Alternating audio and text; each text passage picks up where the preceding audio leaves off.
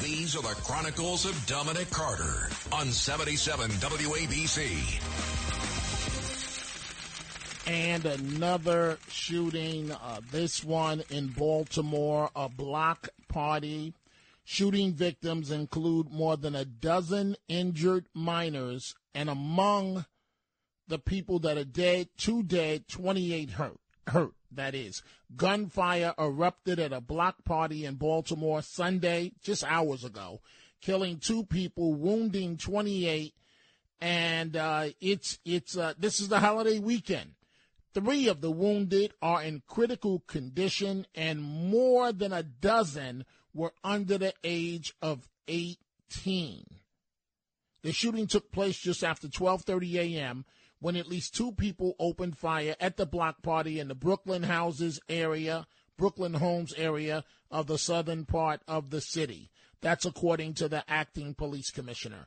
That's in Baltimore. We are dealing with a number of topics this morning. Dominic Carter here with you, Talk Radio 77 WABC. 1, New York City Mayor Eric Adams doubles down on comparing the Holocaust survivor to a plantation owner.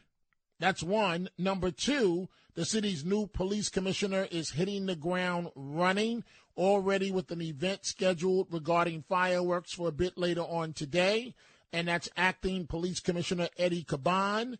And we're also dealing with the doorman that was badly slashed, coming to the aid of someone else, and it's just a horrible situation. But let's continue with your telephone calls up until the top of the hour. Frank Morano, the other side of midnight, standing by to come on at the top of the hour. Let's go to Maxine in Manhattan. Good morning, Maxine. Hello, what's on your mind?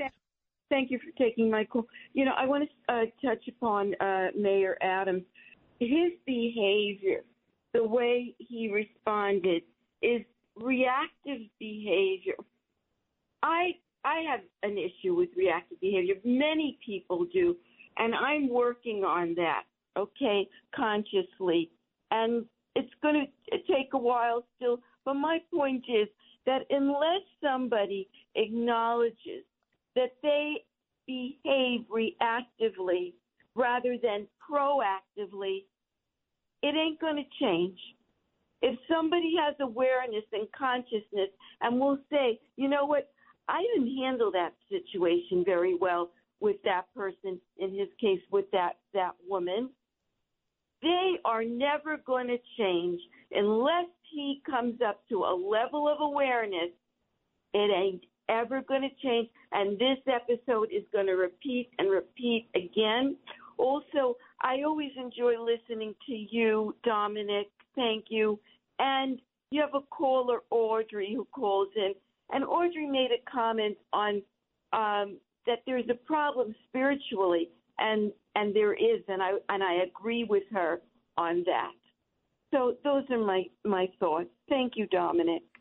Thank you, Maxine. We're all human. We all make mistakes, but there is the political element when you're a public official, in terms of also how an apology would be perceived.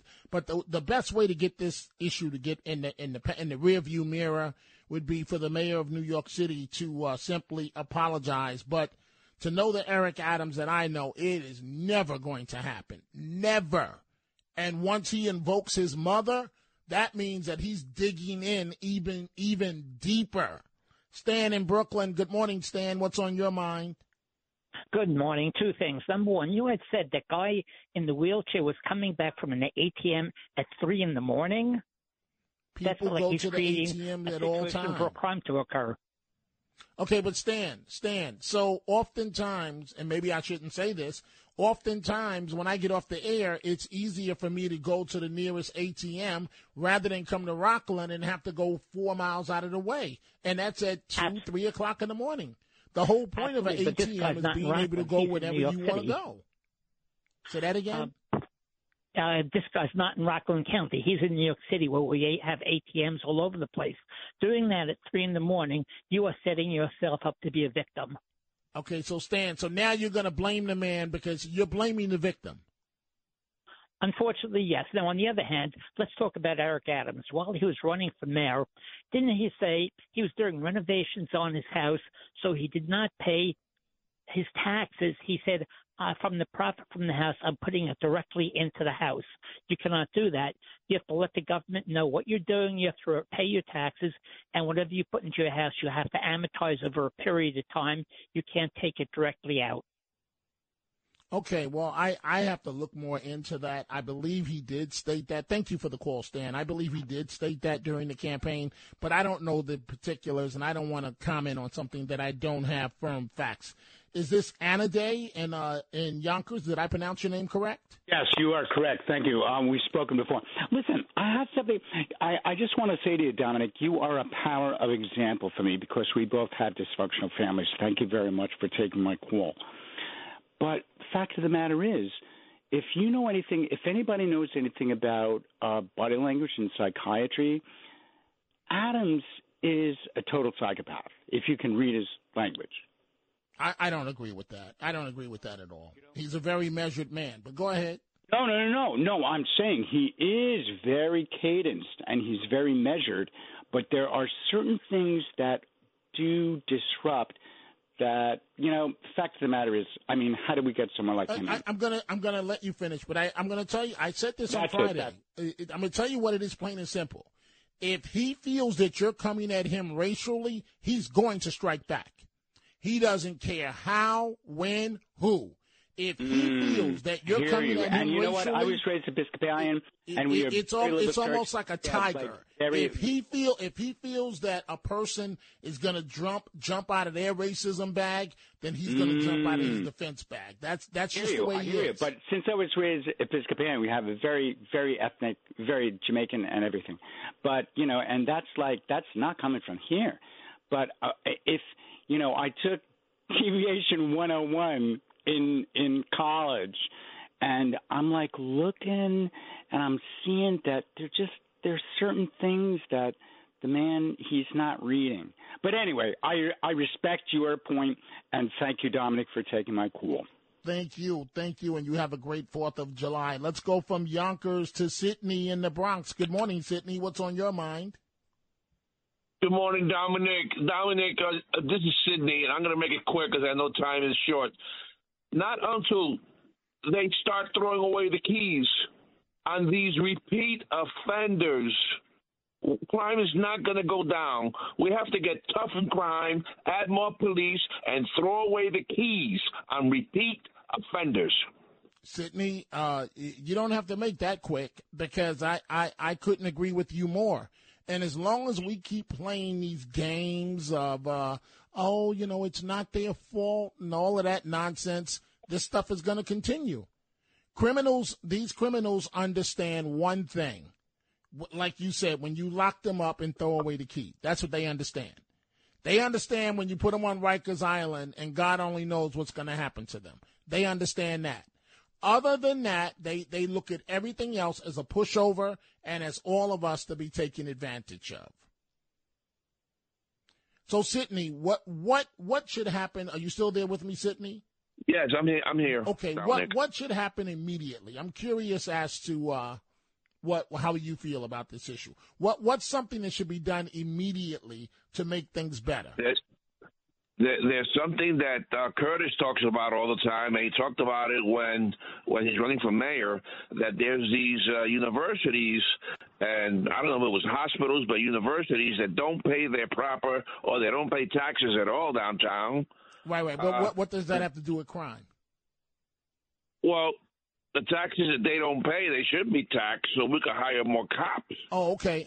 Well, I hear you on that. I hear you on that. And I think we need to see more foot patrol in our neighborhoods. More foot patrol. I don't see foot patrol. Right. And you listen to the advocates. Oh no, the police are too heavy-handed. They're too heavy-handed. Sydney, thank you for the call. I agree with what Sydney just said, and I now understand his point about taxes and colleges and so on, anything that's going to get more police officers out on the street.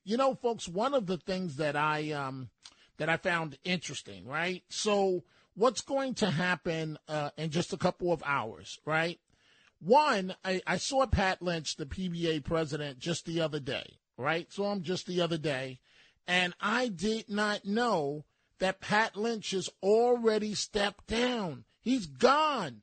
He's gone. There is a new president of the PBA, and it is not Pat Lynch. The new president is out there speaking publicly and so on. And I don't know if it's a sign that I'm just getting older, but things are changing.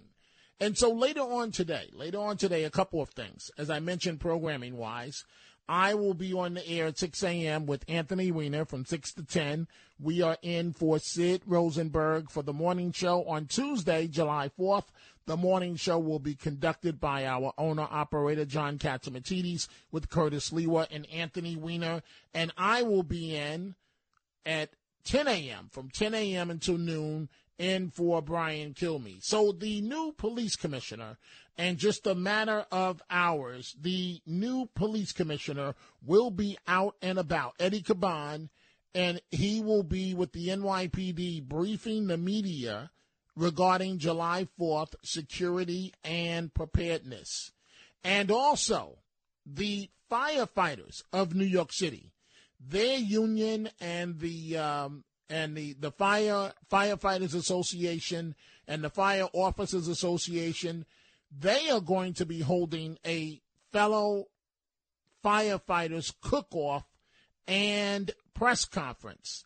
And so firefighters will be demonstrating their culinary skills learned at various firehouses, and this is before the 4th of July, right? So we all know that the 4th of July is the most popular holiday for grilling, right?